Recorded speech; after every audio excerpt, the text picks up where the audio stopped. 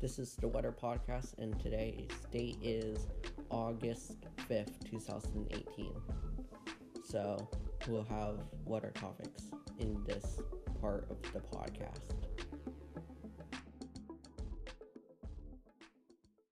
So, we're going to talk about is the winter outlook for this year. So, it seems like that it's going to be quite a warm winter for most of the United States, besides some areas. Actually, not some areas, but most of the north part of the United States is going to have quite a cold winter. But for like the west and the south is going to be quite a warm winter, especially in the west. Besides the northern part of the west, because it's going to be a cool, sort of cool, and sort of wet. And for the Midwest, it's going to be snowy and cold, and probably it's going to have a polar vortex. And the East Coast has many areas. So if you're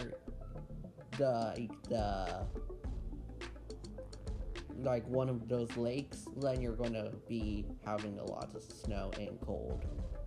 But if you're in like the borderline, like kind of close to North Carolina or like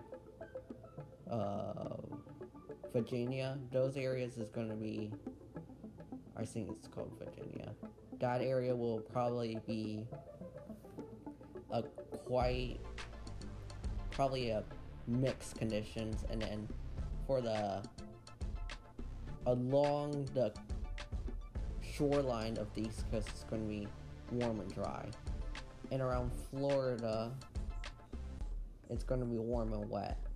And then for the Texas area, it's going to be sort of warm and sort of dry, I think. So yeah.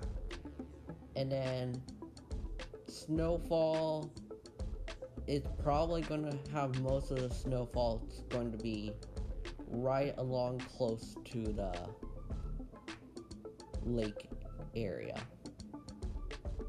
So enjoy your rest of your day.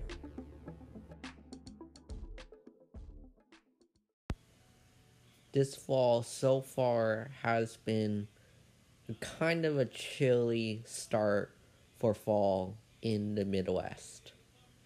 Enjoy your rest of your day.